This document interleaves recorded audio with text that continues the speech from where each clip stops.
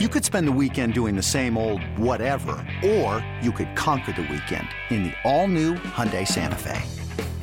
Visit HyundaiUSA.com for more details. Hyundai, there's joy in every journey.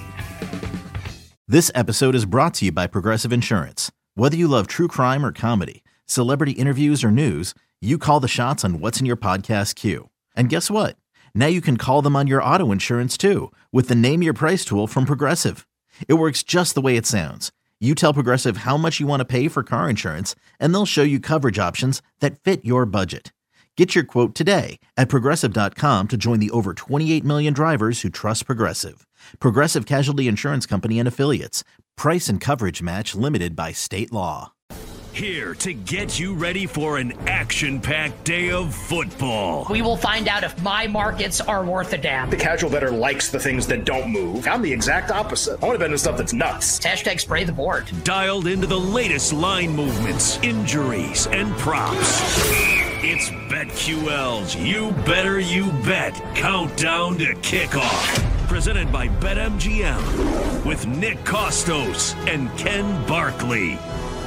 What's up, everybody? Happy and merry Week 5 NFL Sunday to you and yours. It is You Better You Bet's Countdown to Kickoff. Nick Kostos, Ken Barkley, and you on the BetQL Network. Every game here, Game 7. No hot take BS on this show. We bring you the bets, and we bring you the sports. Coming to you live from the Odyssey app, the BetQL app, radio stations nationwide as part of the BetQL Network. We are on YouTube, youtube.com/Odyssey Sports, and on Twitch at twitch.tv/BetQL, where we see if this is a Calvin Ridley touchdown. It is not. Not a Calvin Ridley touchdown. We'll bring you up to speed on the Jaguars and Bills coming up in a second, as Ken and I are here bringing you the wagertainment until 1 o'clock Eastern, talking all things sports betting on this Week 5 NFL Sunday. Presented now and always by the king of sportsbooks, the great people at BetMGM. Download the BetMGM app and visit BetMGM.com. All right, you know how we do it. Each and every NFL Sunday morning here on You Better You Bet. All the line movement for every single game on the board. Actives and inactives with the betting and the fantasy impact. Ken Barkley's underdog moneyline parlay. We will bring you teaser conversation.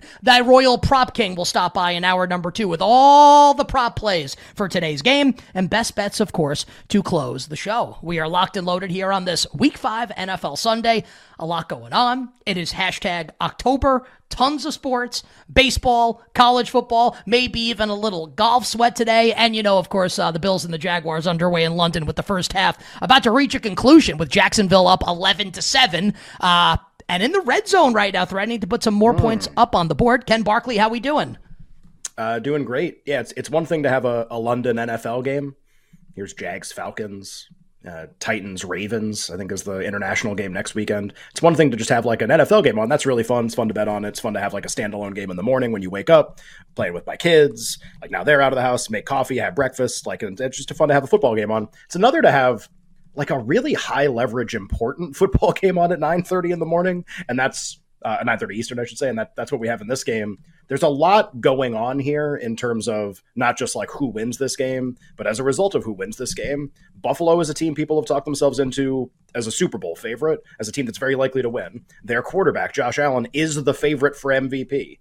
The Jags have kind of been a team before the year that people were interested in. Everyone's kind of cool, but still have a lot of talent. They're trying to win their own division, which has become hotly contested. The Dolphins are a 2-touchdown favorite basically today to retake the AFC East lead from the Bills if they lose. There's just a lot. We can do the injuries. We can also explain what just happened at the end of the half here, but a pretty crazy, like high level. It's one thing to have an NFL game in London.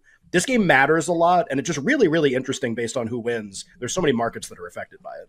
Yeah, and the play that Ken is alluding to, A.J. Epineza on 3rd and 3 for the Jaguars at about the Bills' 20-yard line as the first half is winding down. So either Jacksonville converts and maybe goes for a touchdown, or at the very least settles for a very makeable field goal. A.J. Epineza, who's like very important for Buffalo, and they need him to play well today with Greg Rousseau out and Von Miller on a pitch count in his first game back from the ACL last year. A.J. Epineza, strip sack of Trevor Lawrence. Lawrence puts the ball on the turf. The Bills recover. Josh Allen takes a knee, and we head into the half at Tottenham Hotspur Stadium in London right now with the Jacksonville Jaguars holding an 11-7 lead on Buffalo. And we could do a little bit more on college football from yesterday, do a little Major League Baseball playoffs, but this second half market's going to open here in a second, Ken, and we were saying off air that maybe Buffalo has kind of found a little something here. The Bills went 3 and out on like their first 18 possessions of the game, slight exaggeration, and then hashtag found something on their last drive. 11 plays, 86 yards, culminating in a Josh Allen touchdown pass to, you guessed it,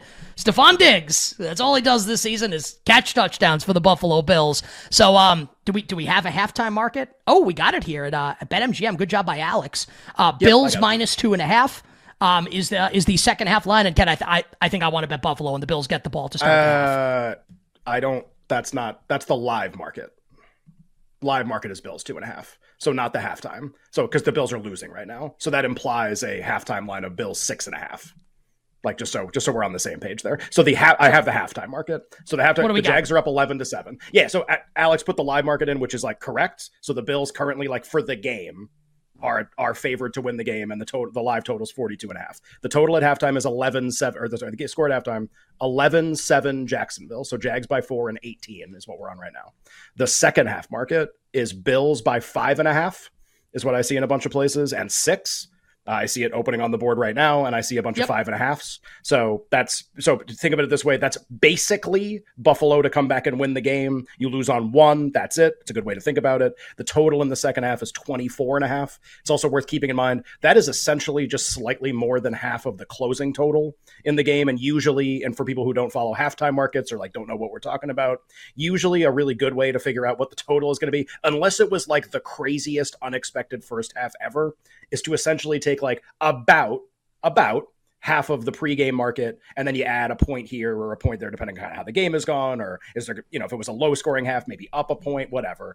And that's what we have here. So I'm not surprised by the total at all.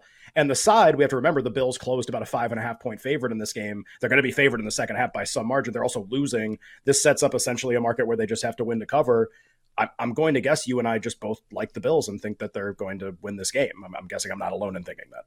Well, not only are you not alone in thinking it, but I have bet it. So while you were talking just now, checkmate. Right. It's remember that movie, While You Were Sleeping? This is while you were talking. Starring Nick Costos, Ken Barkley, and Sandra Bullock will make a cameo maybe at some point. While Ken was talking, I did bet Bills minus 5.5 in the second half. So I am in on that. I do think the Bills will come back and win this game against Jacksonville. I think the really interesting thing to me in the first half, just one observation from the first half. So 2 things, right? Matt Milano is one of the Bills' best defensive players, one of the best defensive players maybe in the league, is injured, leaves on a cart. And you remember last week, the Bills also lost star corner Tre'Davious White for the season. So, yes, the Bills are very talented and they have a chance to win the Super Bowl. This might end up, depending on the severity of Milano's injury, this might end up being their best 2 defensive players. You throw Von Miller, and that makes probably 2 if he's healthy. Their best 2 defensive players maybe out for the season. That's possible and notable in terms of just the Bills over the course of this. This is one of the favorites to win the Super Bowl, and they lost a really impactful player potentially for a long period of time. So that's interesting. For Jacksonville, I know they're winning, and so I shouldn't dump on them because they're beating the Bills, and the Bills are really good. The offense is still brutal. This is the same team that played last week and beat the Falcons. It's the same team that played a gross game against the Chiefs. The Jags are somehow, and I can't believe this is possible, they are somehow a no offense, all defense team. And I don't understand, given the players on the team, how this is possible. But their team profile skews way, way more heavily toward being good at defense than being good at offense. Entering this game, 17th DVOA offense, 11th on defense, 29th in the league on, again, third down offense. You have Trevor Lawrence, third down offense, 29th in the league, third down defense, 18th, much better. Red zone offense, one of the worst in the league. Red zone defense, top 10 in the league. I guess the defense is actually pretty good. I don't know how that's possible. The offense is still brutal. They should have scored way more in this half. Stalled on third down a couple times. Can't run the ball. Red zone needed a penalty on the Bills to get their 1 touchdown and a crazy catch by Zay Jones just to cash in once in the red zone. I know they're winning. It's the same broken Jacksonville though, and that's what would make me concerned going forward with them. And I think here's and maybe they'll make this the second half adjustment.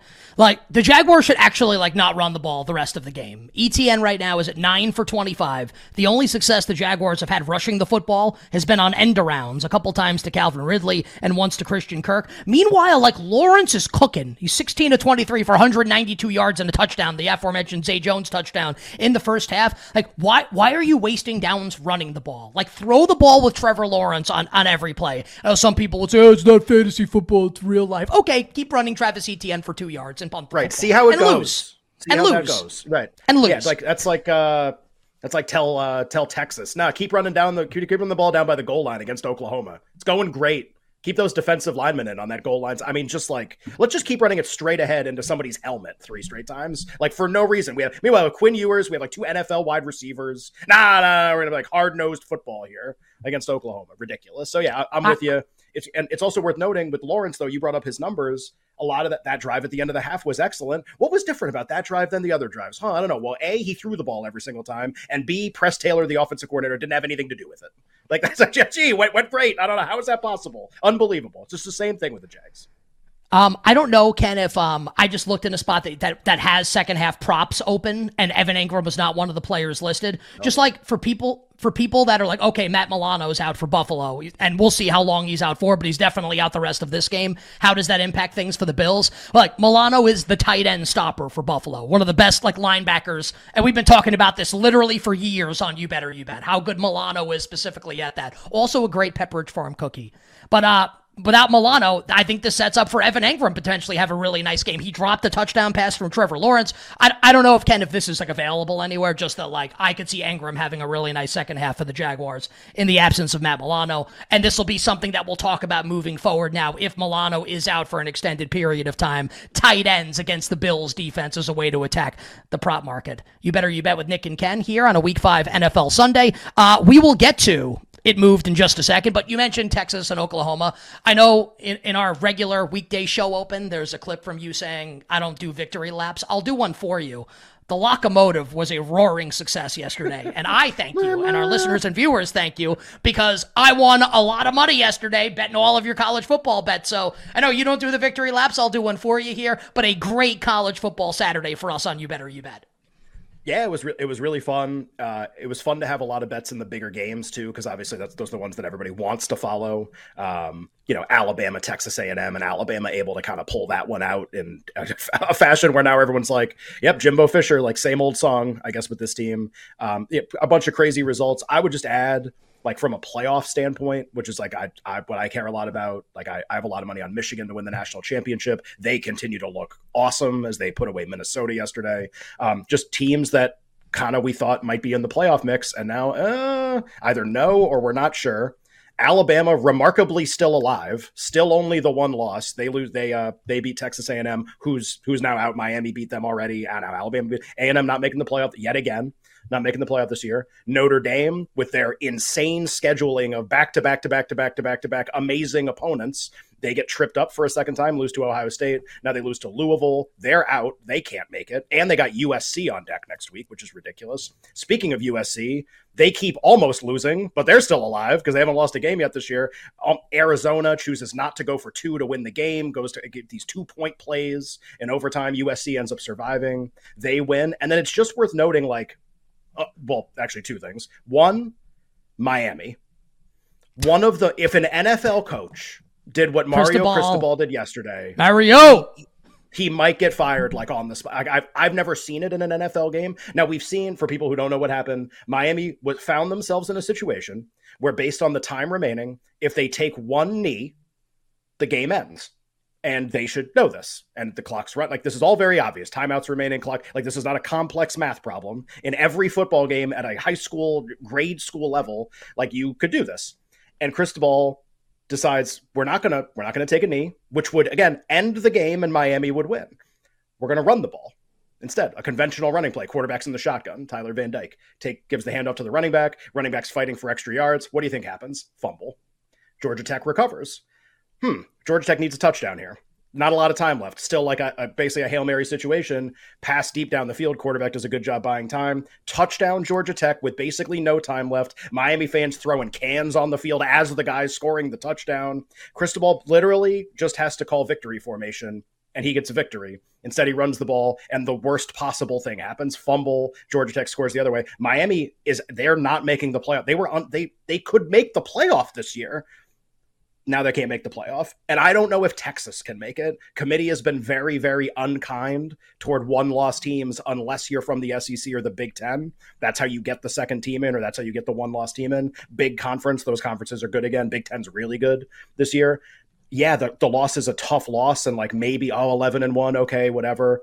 I don't think Texas is in it. I think they're just out now, which is crazy because they beat Alabama a few weeks ago. That's kind of how quickly these things can turn. Couple notes. How about Ron Rivera managing the end of game situation for Arizona against USC? That was a little ridiculous. And Cristobal, he did this. Cristobal did this at Oregon, right? A couple years ago, like the same exact thing. But it didn't work. Really, but it didn't materialize the same way, right? Yeah. Really good recruiter. Probably could be a little better at the old game. But like no one on your staff, no one's talking. It's really bad. Yeah, it's the sort of thing that, like NFL coach does that, you're fired, like actually on the spot. Last thing here, and if you're like, hey, when are they going to talk NFL? Like we will. Don't worry, we're going to get to everything. We did it in the first part. Jags Bills. We did a lot of NFL already. And a good start to the Major League Baseball playoffs for us. If you listen to us all week on You Better You Bet Ken, with our Rangers winning yesterday, our Diamondbacks winning yesterday. Maybe not great for me with the Twins losing to the Astros, but hashtag our Rangers getting the job done against the Baltimore Orioles in Game 1. 3 of the 4 series had the team who was the underdog in the series win Game 1 on the road, which is pretty outrageous. Dodgers lose outright, Orioles lose outright, Braves lose outright to the Phillies, who look really good. Feels like the Rangers might be cooking here. We'll see. We'll see what happens. Maybe Max Scherzer comes back this round, next round. Maybe they play Houston, which would be a grudge match kind of a series. Could be really fun. And also they have the best manager. Shout out to our guy, Bruce Bochy. On the other side, all the line movement your heart could ever desire for Week 5 in the National Football League, it moved with Nick and Ken. You Better You Bet countdown to kickoff right after this.